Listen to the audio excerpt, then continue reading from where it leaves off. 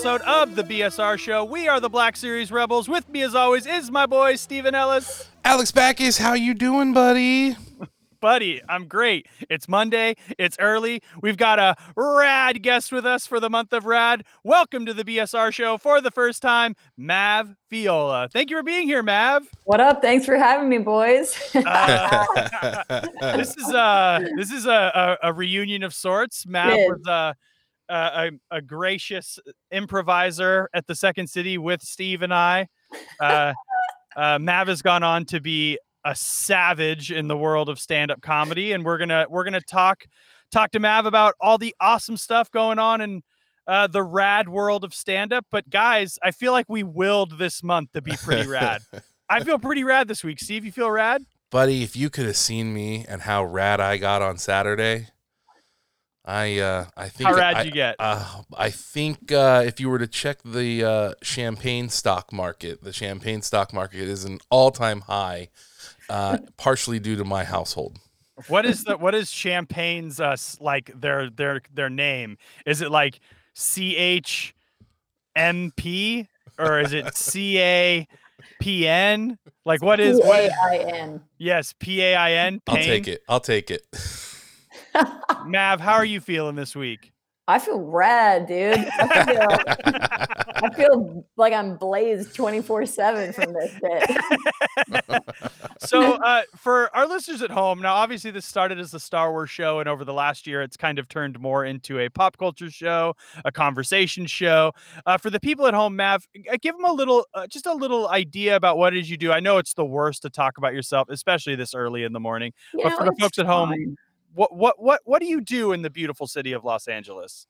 I mean, right now I do a lot of sitting at home. I trade stocks in the morning. No, I trade stocks in the morning because we've all got to learn how to adapt to this time. But generally, I am a stand-up comedian. I've been touring for the last couple of years. I toured with Whitney Cummings, Margaret Cho, Ian Harvey, just kind of like, have major imposter syndrome, which is a big thing when you're doing big things. It's like, how did I get here and who's giving me these opportunities? This is crazy. And just writing and just trying to, same as you guys, break in even further every step of the way, just get in more and more and more until you're filthy rich, and then you can find out how to get out of here. That's essentially what I'm doing. I'm trying to break in so that I can break out. That's what I'm doing. Yep. You want to get rich enough to leave. That's it. I want to pull a Josh Hartnett, and I want to leave and go live in the middle of nowhere with my high school girlfriend, which I didn't have, but you know what I'm saying? And then come back years later for really easy transition into like a network show, like some CBS show about like some variety of paramedics and some like nondescript but big city in this country. And once a year you can have a huge crossover with like 4 other shows. It'll be great. Yes. A musical. Yeah. A musical episode. Oh, this show sounds interesting. I'm not gonna lie. It's all gay. It's just gay. Yeah. I was gonna say, as a network executive, I'm a little confused about where we land in the slate, but we're willing to give this a shot.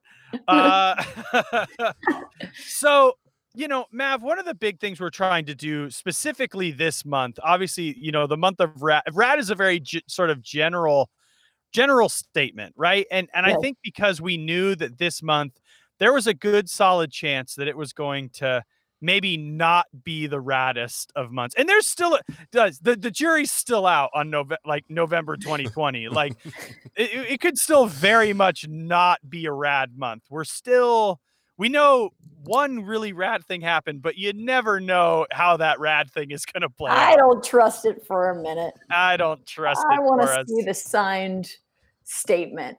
I want to see the documents, You want to see January is what you want to see. Yeah, you want to see January. Like January. We've got to now holidays pretending like this is fine. We're the this is fine dog right now. When I see them tent the White House for COVID to fumigate it, that's when I'll know. They're gonna have to do a lot more than fumigate. A lot more. Did you guys see the gif of the This Is Fine dog being saved by a firefighter? No. It is. So This Is Fine dog with the fire around who says this is fine. Somebody on Saturday made a gif of a firefighter running out of a burning building holding him, and he's in the exact same pose holding his coffee, and I was like, that was like the internet hitting such a Wow. home run. I was like, this it was built for days like this. Yeah. When just like joy. Now, there are some listeners at home that are probably maybe not joyful about what happened. We're not trying to be the gloatiest, like happiest people, but you got to let us have this. Okay, please just let us have this. Just give me one We've been- day. Just give us a Monday to enjoy this. That's So it. so obviously this is the month of Rad, Mav, and when Steve and I were putting together a guest that we thought would be cool for this specific month, Steve instantly floated your name. He's like, we should call is Mav. Mav should come on the show, because the truth of the matter is That's that rad in itself. you are so much radder than both Steve and myself. So it actually just got rad. We officially just got rad. Yeah. Boys, are you trying to turn me? What's happening? Like, So, Mav, what does the word rad mean to you? Like, if you were to kind of distill the idea of radness down, what does that mean to Mav Viola? okay, in this town, in like Hollywood at large, Whatever town. It could be in the future in the small town you've moved to. What is rad? there's lots of things that are rad, but one thing that is okay, what is rad to me right now is people who are able to maintain a really low key profile amid Ooh. success. I'm really floored by people who are not like gloating or like flashing every one of their wins, and they're just like keeping a low pro, and then I'll find out that they got something super rad. I'm like, you didn't post that on Instagram, Twitter, Facebook, like you didn't make a Twitch. And I'm blown away by that. And I think it's super rad because it's really hard nowadays, I think, to keep that low profile and to like keep wins to yourself, whether that's in your career or your relationship or like your family or your weight loss or weight gain, you know what I mean? Whatever it is that you're like succeeding at, I think it's pretty rad right now to keep things chill. Interesting. That is kind of, I think, the way I would define rad across the board, because those people are like the most genuine. So let's distill that down. It sounds like, at least what I can kind of, I'm going to use a big word, extrapolate from what you're saying. Whoa. Is that the right Hold way? on. I'm a writer. Hold on. I need to go look that word up. I'm a writer and I don't even know that I used that correctly. If I were to extrapolate what you're saying, it almost sounds like you're saying, and what you consider to be rad is people that have the confidence in what they're doing and don't feel the need to tell people about it. Yeah. Like they take their wins, their big victories, and their life is not published. Their life it's for themselves, not for anybody else. Yeah. To a degree, like I think it's also great to like, share certain things because it's encouraging for other people who are trying to pursue the same things you're pursuing, or if you're trying to help a certain community or reach out to a certain community, blah blah blah. Like, but having the like the ability to discern what and why you're sharing what you're sharing and when to keep it private. Like, you don't need to put your whole, like, I'm definitely a victim in the past of like social media, put your whole relationship on blast. And I kind of have a different view of it now that I'm a little bit older, of just like, I don't know, I kind of just feel like keeping those things to myself, and enjoying it rather than being like, what do you guys think, who I don't know and care about? Like, yeah, it's interesting because I feel like the three of us are definitely a part of maybe one of the first generations to really usher in this idea of social media. And I think we're also the first generation to realize this is lame, and you kind of don't need to be on this all the time. We talk a lot about it on the apologies if my notifications are going off. I'm in a new setup. I hope you guys can't hear that. But we talked a lot about, as we were doing this podcast and we were transitioning out of our Star Wars years, I just kind of wanted to get off Twitter. Right? I was like, this kind of sucks, dude. Like, it's really, I don't like what this app makes me. I don't like that I am in a constant state of sarcastic narcissism, and I'm just trying to get people I don't know to tell me that they think what I said is funny, when really it wasn't that funny. It was just, I knew what was happening culturally right at that moment, and I was able to quickly chime in on it. In the world of stand-up, do you feel this pressure to be super plugged into Twitter and social media at all times? Or are you kind of like, fuck it, I'll do it on stage? I did at first and then I didn't. And now I kind of do again because of the quarantine and lockdown and there's not as much opportunity live. It's coming back slowly, but yeah, I do. I kind of had this weird shutdown or like I seized creatively in quarantine, which I think a lot of people did. But I put this pressure on myself that literally came from nobody but myself to like create content, for Twitter, for Instagram, for whatever, and become some influencer all of a sudden, like as if that would be the only avenue from this point forward into the industry and into success. And I've kind of scaled back and now I feel like, well, if things come to me and I feel like doing it, then I'll do it because it's fun. But I'm trying to really surrender to the like idea that those things mean anything because they really don't. And it's and they also require a lot of work. As you guys know, you put a lot of work into your show, a lot, like I know you guys are great with marketing. If you're gonna be an influencer, you're gonna be somebody who like is posting sketches, you have to do that shit 24/7. Like these kids have like camera crews now for Instagram. It's not, it's like any industry. It's like a thing that you'd have to like put your mind to and break into, and you'd have to really want to do that. And to be honest, I really think I just kind of am at that age where that's not, unless it's something I feel very passionate about, like becoming an Instagram influencer, it's not something that's going to necessarily like happen unless does that make sense? Were to pursue it really hard. And so I don't. I think a lot of people forget how much work goes into making your own shit. We got this like we got an email from this company called TeePublic the other week. And TeePublic is one of these websites where you can like upload your graphic, it sits there, and they'll just print your t-shirts as people buy them. So you can just upload shit. They'll do it all for you. Cool. And I got this, and she was like, you won't have to deal with any more customer service. You won't have to do anything. And I kind of wanted to reply, I think that's bad.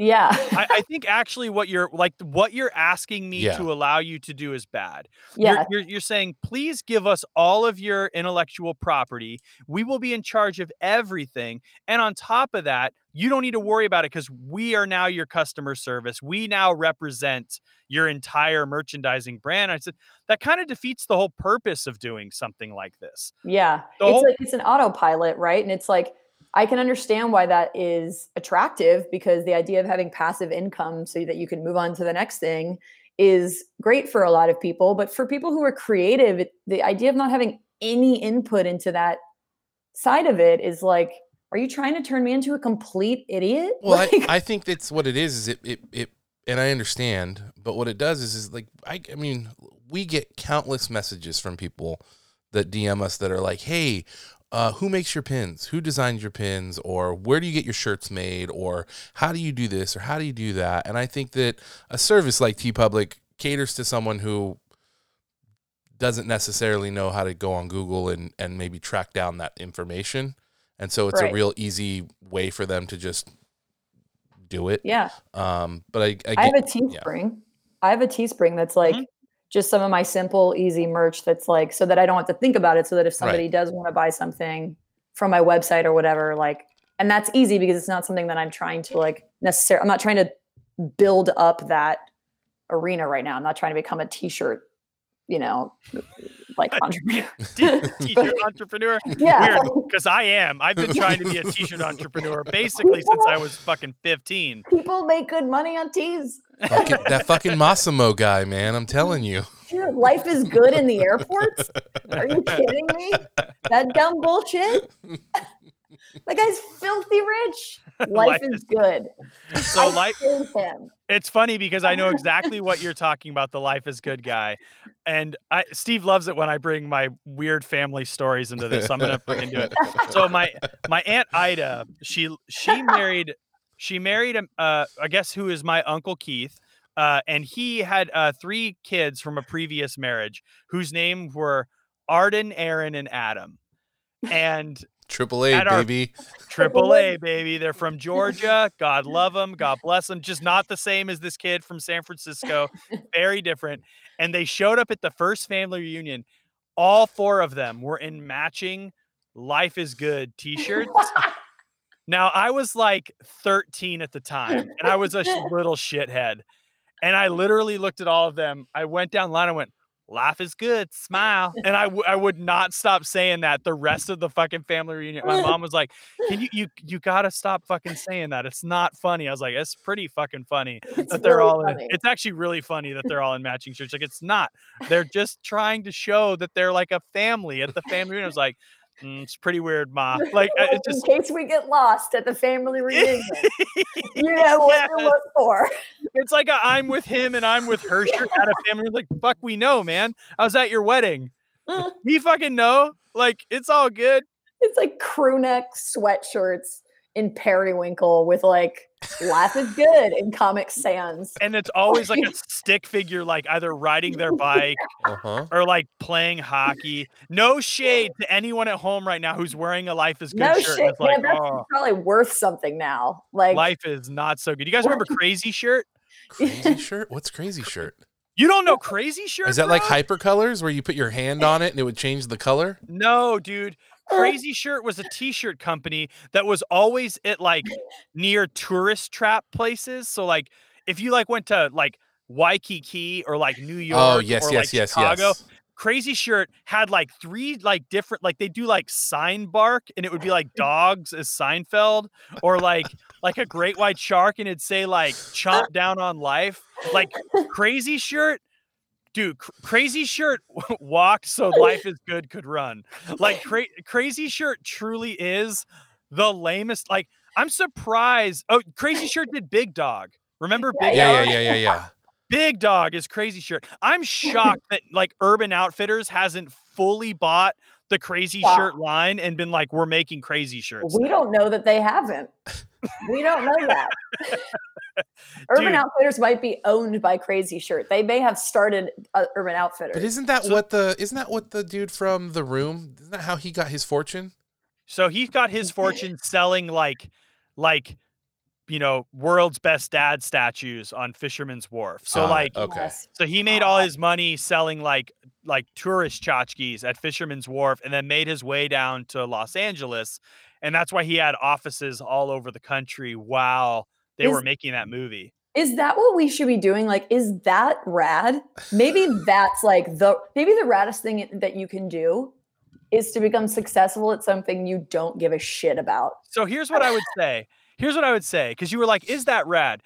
I would even throw a bigger wrench into it, Mav. I'd love to get your feedback on this, but has Crazy Shirt transcended into being rad? So like at first, like, I'm sorry, Big Dog, not rad. Big Dog was not rad in the 90s. However, now if a kid like pops up and he's busting out a Big Dog t-shirt, is that rad? Yeah, that's rad, I think. Because it's vintage, right? It's vintage, and vintage is always rad. Vintage. So Steve, you had a kind of a theory that rad sort of is directly tied to your youth. Does this play into this theory? I want to hear Steve. I don't say know, Crazy because Shirt's I rad. got to be honest with you.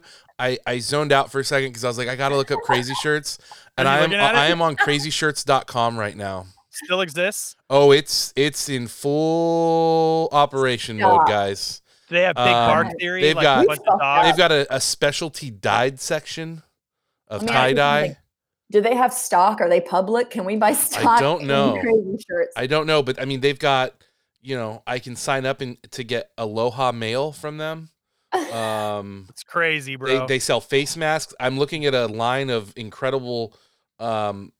Some people would consider looking at this bird shot or bird watching, but it's a lot of men in shorts.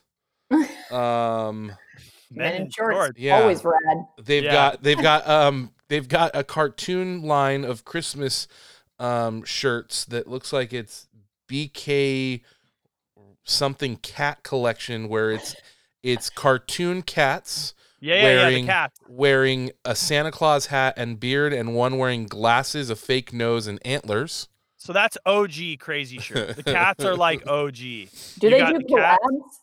Do they do what? Collabs. Oh, I don't know, but I have a feeling I'm going to their Instagram right now. Here's want a Supreme Crazy Shirt. I was gonna say, how much you want to bet Supreme is like, we should collab with Crazy Shirt? 100%. Oh my God. Why wouldn't you? If they've made it this far, it's only up from here. Yeah. Should we try to collab with Crazy Shirt? I'm I not think gonna we lie. should. I think they might be too big for us. They've got brick and mortar all over the world. Wow. So Okay. so now Wow. Okay. Well, we've outrad ourselves. I'll be the first to admit that I wore Crazy Shirt as a kid. So which means I was rad as a kid. 100%. Mav, were you rad as a kid? Oh my God. I was more rad. I actually talk about this all the time.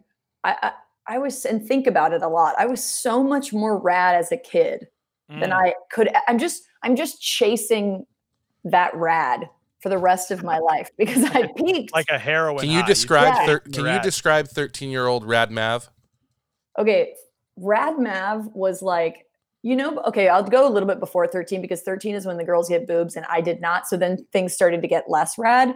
But before boobs, I was so rad because I could like beat all the boys. You know what I mean? I was the fastest kid. And like that was cool. When you're in elementary school, that's the rad. Like boys have crushes on you, which is the only, you end up gay later. It doesn't matter when you're a kid, everybody's straight. You're not allowed to be gay. So I was straight. All the boys loved me because I was the fastest. I was the funniest. I was president of the elementary school. My speech to get the presidency was literally everyone scoot up an inch, everyone scooted up an inch, everyone scoot back an inch, everyone scooted back an inch. I just got you to clean the cafeteria floor in less than a minute. Imagine what I could do for you in a year. Hold on a second. That was your speech? Because I read that on your website. That was my speech. I was 9. And then I was just like, hands up. And then I won. Like, so I was some kind of different level rad as a kid. And then puberty hit and it was like, okay, well now I don't know what I am. And then it was like the long journey till like, oh, I'm gay. So now I'm going to cut all my hair off and get tattoos. And then I'm back to sort of being rad, but still never going to be that rad. You're manufacturing the rad. You're like, I'm 100% okay, cool. manufacturing rad. You're like, cool. So I'm gay now. Great. Tattoos, check. Cool. Super textured, tight haircut. Super rad. Like backwards hat, like loose fitted hoodie. I'm rad. That's me though. I do the same thing. Like I found myself like a week ago going, I think I need to get a tattoo at this point in my life because at this point I'm running out of coolness. Like I see the end of the runway. Like I'm inches away from being like tonight. Like last night I watched Mr. Holland's Opus completely unironically. I'm sorry. It's a really good film. That movie slaps, dude. My God. Slaps. The kids were his opus. Did you know that, Steve? The kids were his opus. Beautiful boy. Beautiful. Oh. He goes, oh, and he like does oh. Dude, that shit's savage. God. It is savage. Dude. I love that we're so vain. Like all of our levels of cool are just like manufactured and like we've basically been like had the most rad things happening in the streets of our cities and like in our elections, and we're like, I got tattoos, makes me pretty rad. Yeah, I'm like, wait, like it's been 4 years of organizing, people trying to change the world, and I'm like, I caught Mr. Holland's Opus last night. That shit's pretty savage, dude. Like, think about that. He has a deaf kid and he loves music. That's a really that's an intense lifestyle for a man. Yeah, like, nobody has time for dismantling the like police department. Okay, like moving on. We have Mr. Holland's Opus to watch. Matt's like, I got kids to clean up the cafeteria floor by scooting backwards and forwards. So I think I know a little something about organizing and political movement. So it sounds like you were pretty rad as a kid. I was pretty rad as a kid. Were you a troublemaker? No, I was actually, well, I think I had my moments. Like I was pretty rebellious, but in ways that like weren't like I had I was really like I hated the color pink. So like I locked myself in my room and like covered my walls in like baseball cards. You know, like I was pretty cool, but I think the rad. Were you tomboyish? Was that like, no, I don't know if that's even necessarily a PC phrase, so I apologize. I don't give a shit. But like, so you were into like what would be considered at the time masculine fucking activities. Now I think everybody's kind of flushed that shit down the toilet for better. But like, so you were into like punk rock, skateboarding, baseball cards, all that shit. Everything. I was athletic. Like I just didn't even think about it. It didn't even faze me. I just did whatever I wanted to do. And the only really people that stood in my way were like, my family who were older and were like, what's happening? Like we're Catholic and conservative, like this is Virginia, and I'm like, I am a little boy. My name is Matthew and I'm going to go beat some boys up right now. And they're like, but you're going to do it in a dress. Like I was rebellious for sure, but not in a defiant way. Like I wasn't trying to define anything. I was just trying to like be myself, When do you feel, and please forgive me if this is getting too personal, we can go back talking about crazy No, I don't shirts, care. but at what age, when do you feel like you felt comfortable? I'm just curious, like with Yeah. yourself, when was that moment where you're like, this is who I am now. I fully like understand who Mav is, or was it like a slow drip? It's a slow drip. And I would say probably my 30s, just kind of coming into moving to LA, getting away from Virginia was kind of like the starting point. It like kicked it off. And then it was really just like a slow drip of trying to figure out who I was and what I'm about. But like the things about me as a kid that I think were rad, which were like, I was very open-minded. I like loved everybody. I like challenged things. I was very curious. Like those are still just, you kind of just grow up and resort hopefully eventually back to who you were before the fucking world got to you, and that's kind of where I feel like I'm settling now, where it's like, sure, I can have tattoos and hair and stuff like that, but that was really just me trying to explore and express. And now you can see me right now. I clearly don't give a shit what I look like. My hair's like all grown out ragged. Like it's more about getting back to and being confident in those like original badass rad qualities that we all have and we all start out with. You said something really interesting. You said something really interesting, which is like before the world got to you. Yeah. What does that mean to you? Like, how did the world like? Did it try to change you in some way, or do you feel like you were pretty resistant to that, or did it really quite literally mean like Los Angeles was the place where you felt you were able to really come into your own?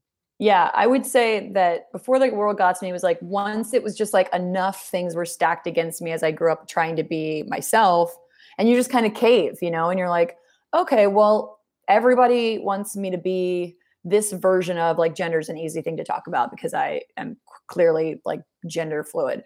So everyone wants me to be this like beautiful little girl in dresses and this, that, and the other. And you hear that enough, and you just, me personally, I just kind of like caved and was like, all right, whatever. Like I'll wear the dress, I'll do the thing, I'll have the boyfriend, who cares?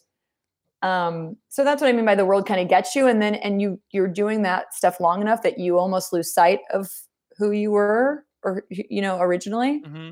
And then moving to LA was like, oh, I mean, literally the first thing I realized was like, there's hot women who are also gay. Yeah. Like LA, I moved here and I was like, lesbians are cute here. This is blowing my mind. And then it was like, oh, you're not going to get like, I mean, yes, there are parts of LA and people in LA, it's still a big city. So there's people who are like, homophobic and this, not, and the other. But for the most part, I just felt really safe here to explore those things. And then I started doing things like Second City with you guys and then stand up and just being around people who like were like-minded and open-minded and curious and interesting and dynamic, where I'm from, that's just not encouraged. So it's really difficult to push through that because you're pushing through that on your own, One of my earliest memories of Mav was my then, who would have been my high school sweetheart at the time. I was still dating her, came to a Second City show. And I remember, I think we went out to Bordner's afterwards. Yeah. And it was like everybody. And I think, Mav, you got one look at my girlfriend at the time, and you looked at me and you went, "That's your girlfriend?" And I was like, "Yeah." And you went, "Man, I thought you'd be into the hot lesbians in Silver Lake." And I was like, oh my God. I went, you're like, what? At the time, I mean, I'm like 20 at the time, and I was like, I don't know what this means, but I think Mav might be right. I think Mav might be right. Oh my God, that's so funny. Dude, our memories of early days at Second City, because that was like, I don't know if you remember, like I had long blonde hair. I was gonna say you had like the longest hair. Yeah, Misty was in the corner with hockey jerseys on. Like, oh my God, Misty. Chris Ryder was just like, I'm just here to have fun. Dude, Like, Kristen's older too. oh Was like, yeah, we were chilling. She's like a huge exec I now. know. Like, she's like the shit. We were chilling. Everybody's great. Haley, Yeah. Terrace became one of my best friends. Like, or she is my best friend. She's funny as shit. Like, we had a ball, but it was a lot of self-discovery, and that was a really big, that was a big turning point for me. I think was like putting myself out there in a creative way. I'd never done anything like that, and like, having supportive people like our troupe and everybody that was in our classes who was just, it was just fun. And like having the opportunity to explore different characters and identities on stage, I think helps if you're someone in real life who is trying to find their identity because it doesn't quite fit in to the norm. Like, it just helped me. I just all of a sudden was just like, oh, life is dress up. So like, let's have fun, Yeah, improv has a really great way of helping people discover who they are for that Yeah. exact reason. You are constantly trying to quickly and on your feet relate to something that you wouldn't particularly naturally fall into in everyday life, which sort of forces a level of empathy and sort of Mm. understanding the choices that you make. So it's always funny to me. You can't be a good improviser and be closed-minded. It's impossible. Right. No. It's actually impossible. Yeah, it really is. Like, you're going to be one note because you don't have the ability to really go like that's why they always say don't focus on the funny, focus on being honest, The funny will come. because it really will come, because it's more important that people believe you first. And Yep. once people believe you and who you are, then they'll laugh at everything you do. So that You know? let's bring that into stand up a little bit. How have you kind of Yeah. taken that philosophy and applied it to stand up comedy? Because I've actually never done it. Never Alex, done it. what? You're Really? doing it right now. You've been doing it for the last 20 minutes. I've never Like, done my cheeks are killing me. it. It's, honestly, like, I don't think I would ever been able to do stand up had I not done improv first. Mm. How did But yeah, you, what was sort of that first step? I always wanted to try it. And I just had I was working at the Ace Hotel, like just in the restaurant, and I was the host. And enough people said to me, because I was just like at the host at the front of the restaurant, like Right. entertaining whoever was there. And enough people said to me, like, you should try stand up. Are you a comedian? That finally I just was like, I think I'm going to try it, And I did it. I did an open mic, and like every comedian, it says, it's just like, and that was it, like. And then it was just about finding my voice, which I'm still finding, and I think you're forever finding, and being honest and talking about real stuff. And like once you do that, the possibilities in stand up are endless. And I think that's really the hardest part. The hardest part is not like just like improv. The hardest part is not being funny. The hardest part is not like getting an audience. Like, all those things come. The hardest part is pushing yourself to tell hard truths and be really personal. And if that's your genre, I mean, some people don't talk about themselves at all. But for me personally, I started realizing like the things that land, even if I thought this joke was really, really funny, the things that people like from me are personal and, reflective of like my life experiences or the way that I look, because that's the first thing people see. So I have to address that. I can't like pretend like that's not a thing. It's the first thing audiences see, especially if they're like straight in the middle of the country, Yeah. And it's fun to do that. I don't mind doing that. I really like connecting with people in that way. But I do think that the way that I transition, what I learned from improv that applies to stand-up is just being genuine. And with stand-up, really, your character, you just have the one character, which is just you, So it's easier in that sense because you're not having to, be other people. You really just get to be yourself. But you have support if you fail. What scares me about stand-up specifically is that I consider myself to be reactively funny. Mm-hmm. So I find that my humor mostly comes from somebody doing something and then me being able to comment on that thing.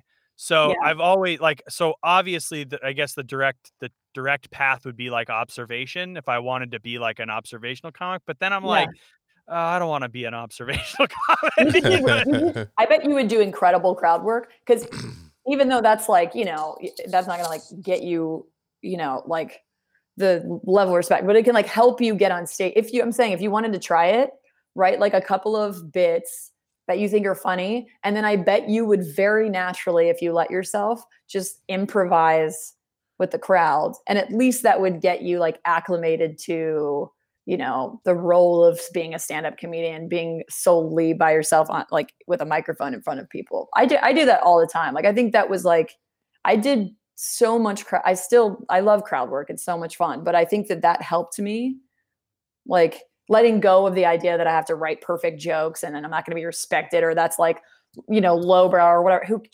cares? Like it gets you acclimated and it gets you better at writing because you're writing on your feet. So it could at least maybe like I just think you'd be really good at crowd work. Well, I appreciate your confidence in me. Or you could pull like an improv and you could be like, let me get a topic. Yeah, I mean, to be honest with you, that's probably, I'd be fucking lazy and probably do it that way. Okay, so obviously you're in a holding pattern because of the pandemic. Do you see a world soon where you might be able to get out and do stand-up again? Are you hearing that clubs are trying to figure out ways to do it? Or are you pretty much just like, fuck it, I just got to wait until I'm told I can do it? I'm kind of both. Like I see that, you know, like I know Whitney's been touring and selling out and doing like but she's Whitney, you know what I mean? So that's kind of you know, she's fortunate in that sense, but she's also extremely hardworking in that sense. So she's been able to kind of like merge those and make it work and make it happen. I think Eliza Schlesinger's done the same thing. So if you're at that level, I think there's ways. So you haven't done any of like the pop-up drive-in like things at Irvine and so forth? I've only done Zoom shows. And then I just started recently being like, okay, I guess I would do the pop. I'm scared, honestly. I'm like terrified of like, they're like, we wipe down the mic, we do this, that, and the other. I'm like, but I'm going to get COVID. And like, I don't know. I'm a little bit scared. I'm apprehensive. I kind of want to see the numbers like even out a little bit before. And I joke that I'm like, who's going to be there? Who am I performing for? Just like a bunch of other comedians? Like, I don't just to get COVID. It's definitely a weird, it's hard to look at that graph and feel comfortable like going out and making jokes on a thing where everybody's like expelling fucking droplets into the air. You're literally getting on a stage and yelling at people to just like cough on you. Yeah, you're quite literally like stand-up's the only job where if you had a good day, more COVID was sent at you. That's so funny. See, you just wrote a joke, dude, for the stage. Like you're in. Hey, but it's that's what I got. Hey guys, so I've been thinking, this is the only job where if I have a good day, I'm going to get COVID from one of you because you've laughed in my face. It's true. That's my time. That's my time. Everybody have a great night. I'm going to go die. Yeah, I'm going to go die. And then the actual end of my stand-up special is just like my obituary. Alex died from COVID because he made so many people laugh. Oh my God. It's also, it's not even just that though. It's also like, you know, material feels, oh God, I want to write new stuff, right? But it's like I would do my own material, sure, but I also feel that it's time to write new material and I'd like to do that before I get up. You know what I mean? And I haven't been focused on that as much as I've been focused on other things, trying to pivot and take advantage of the time to, you know, work on script writing and that type of stuff. So I do feel excited. I do feel like it's opening up and people are doing more shows and that gives me, I feel encouraged, but I think it'll be a minute before I'm like, you know, spraying an audience. So this is going to sound, and I don't, obviously you could just say, I don't know, but is there a way that people can support their favorite comedians that aren't able to perform right now? Do a lot of them, are they Twitch streaming? Are they selling, you know, are they just performing on YouTube and selling shit off that? Like what's the plan? I wish that I knew better, but I think that for the most part, people are trying to do, like Twitch shows where you can like, you know, buy a ticket or you can donate, you know, to people's Cash Apps or Venmos and stuff like that. But I don't think there's enough. I don't think there's enough, you know, like ways for comedians right now who aren't working to make money, because even when we are working, there's still not a lot of opportunity to make money. Yeah. But like imagine all the comedians that aren't in New York or LA that like don't have the opportunity to kind of get some writing gigs or you know, things like that. It's like I'm trying to figure out what are they doing.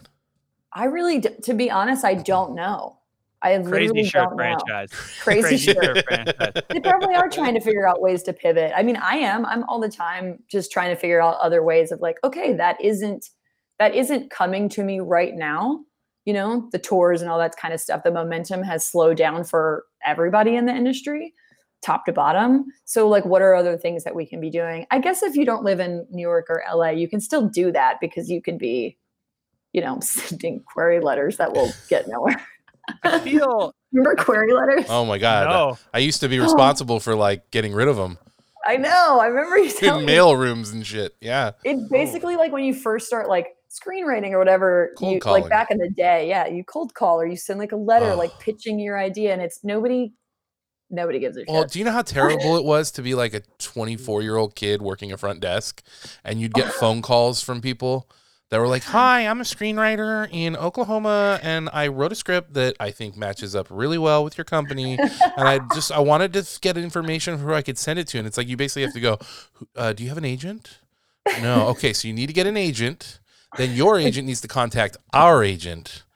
Because otherwise, And then they're like, "How do you get an legally, agent?" and like you'd have to stop them. They'd be mid-sentence trying to give you their log line. And you're like, "I can't hear this. Like legally, stop I cannot telling hear me what this. this Please is." stop telling me." You know? You're like, you need to get an agent, and they're all, great. How do I get an agent? And you're like, you need to sell something, and they're like, great. Will you buy this? And you're like, no, you need to get an agent or something. Like it's terrible. It is So- terrible. I feel like there's probably a lot of people listening to this show that have actually I have a feeling there's a lot of people consider stand up. I think a lot of people want to try it. I think if you were to give like one piece of advice to people listening at home, like what would be if they wanted to get rad and get into stand up and sort of find the best version of themselves like we've been saying, what would be your tip? I would say deep dive into it as much as possible because I'm always shocked when I go on the road by how many people come up to me afterwards and say that it was their first comedy show they've ever been to. And I think that I'm always shocked. I'm like, you've never been to a stand-up show? And they're like, yeah, I watch it at home, but I've never been to one. I don't think a lot of people go. So I would say if you are interested in stand-up at all and doing stand-up, go to as many shows. Obviously you can't right now, but like stream them, you know, jump on, like follow their Instagrams, immerse yourself in it, watch as much as you can. And then right now, because there's not, you know, as much live stuff, just start trying to write jokes, literally just writing bits and not even writing jokes, just writing down things that interest you, things that you think are funny, like have a notebook on you 24/7 because you're going to forget everything that you think of. You'll be like, oh yeah, I do this all the time. I'll be like, oh my God, that's so funny. I have to remember to write that down. Then later I'm like, I don't even remember that I had a funny thought, you know? I use my notepad I in was my gonna say, phone. Yeah, voice notes. Yeah. Voice My- notes. Yeah. Yeah. Any way of like just recording everything that you like observe, think is funny, and really just start getting in the habit of writing, A, and then B, like exposing yourself to that industry. So you can find people that you like. I mean, that's true in every industry, right? It's like, oh, I really like the voice of Wanda Sykes. Like she interests me. I like what she stands for. I like what she talks about. Like, is that me? And do I have that kind of voice? Maybe not. Maybe I'm more like, you know, Bill Burr or so just kind of like doing your research right now, especially while there's a lull and getting yourself really ready. And then once things start to kind of open up, go to as many open mics as you can and just push yourself to get up there and just be proud that you got up there and that's it. Like that's your only goal at first is to just get on the stage, hold the mic and speak for the 2 minutes that you get. And the rest of it'll just start to fall in place. It really will. I You love know? that. Just get up there. Yeah. That's it. Just get up there as much as you can. Because most people, like, you know, they say it takes like 10 years. Like, what has Jerry Seinfeld said that? It's like 10 years before you Have like You a good know. 5 minutes. Yeah. It doesn't come easy. It's not something you'll know. I think what you know pretty quickly in stand-up is whether or not you enjoy it and it's a challenge that you accept. You'll know that pretty quickly. Being good at it will take a long time. You just gotta accept that hard truth early. You heard it here, folks. Hard work, dedication are the ways to Yep. become a rad stand-up comic. I'm And going just to become a rad anything or Or be a- t-shirt salesman, whatever. yeah, whatever it is you want to be, whatever the rad version of yourself that you're trying to accomplish. Guys, I feel like it's been pretty rad. This It's has been been a pretty pretty rad. rad This is the weirdest topic for a month ever, especially because it's only our second time doing a themed month like this. So everyone's like, "This October is was like weird. way easier because it was Halloween themed. Yeah. Next month's great. gonna fucking slap, dude. Fucking, what's your favorite holiday movie? I don't know, man. What do you like to eat for freaking ham, baby? Like, it's gonna be the easiest. But for some reason, I thought, we should do in November a philosophical conversation about what rad means to ourselves. But Why not? truly, Mav, truly, we're both. I know I speak for Steve and I when I say we're so stoked for you. It's so awesome to see anybody that you've respect creatively doing amazing creative things. Oh, thanks, guys. Our audience is really lucky to even be able to hear just a little bit of your perspective. One of the things we really wanted to do with this show is challenge ourselves to open fucking, people up to maybe some stuff that they're not used to hearing or not comfortable, sort of, Yeah. like, I feel what's weird about this show is I always feel this need to be like, now I know that we normally talk about Star Wars, but we're going to talk to this woman about how she became comfortable with herself and recognize that she's gender fluid. Is that something you're okay with, Star Wars Dude, fans?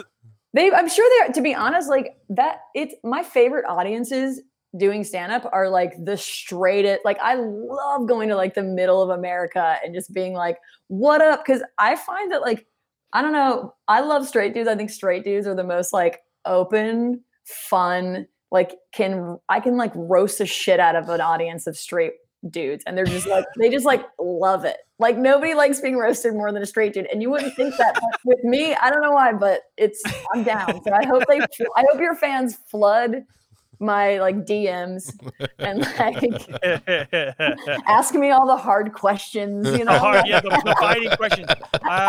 So when Baby Yoda, like, that's gonna be the hard questions you're gonna get. No, I mean, listen, we've really tried to push ourselves to sort of create this culture of rad around our show to if you're gonna do something yourself and you're gonna create things yourself, you might as well be the change and be the thing that you want to see in the world. And I think you are sort of a really shining example of what happens when somebody is super true to themselves and super rad. So we're really honored to have you on the show talking about crazy shirts and everything. If the people want to flood your DMs with the hard questions, where can they find you online? Everything is at Mav Viola, MAVVIOLA. Nice. Steve, where can people find? Come at me, bro. Steve, where can people find you? You can find me on Twitter at Rex Manning, and look me up on Letterboxd to see all my bad hot takes on movies. You can find me at Alex_Backus on Twitter or at AlexBackus on Instagram. I just gave Mr. Holland's Opus on Letterboxd a 4.5. So yes, you want to talk about hot takes? Fucking come at me. You are a beautiful boy, Alex Backus. Thank you. Beautiful boy. I sent a new theme song. Cool. Thanks for tuning in, guys. We'll see you on Thursday.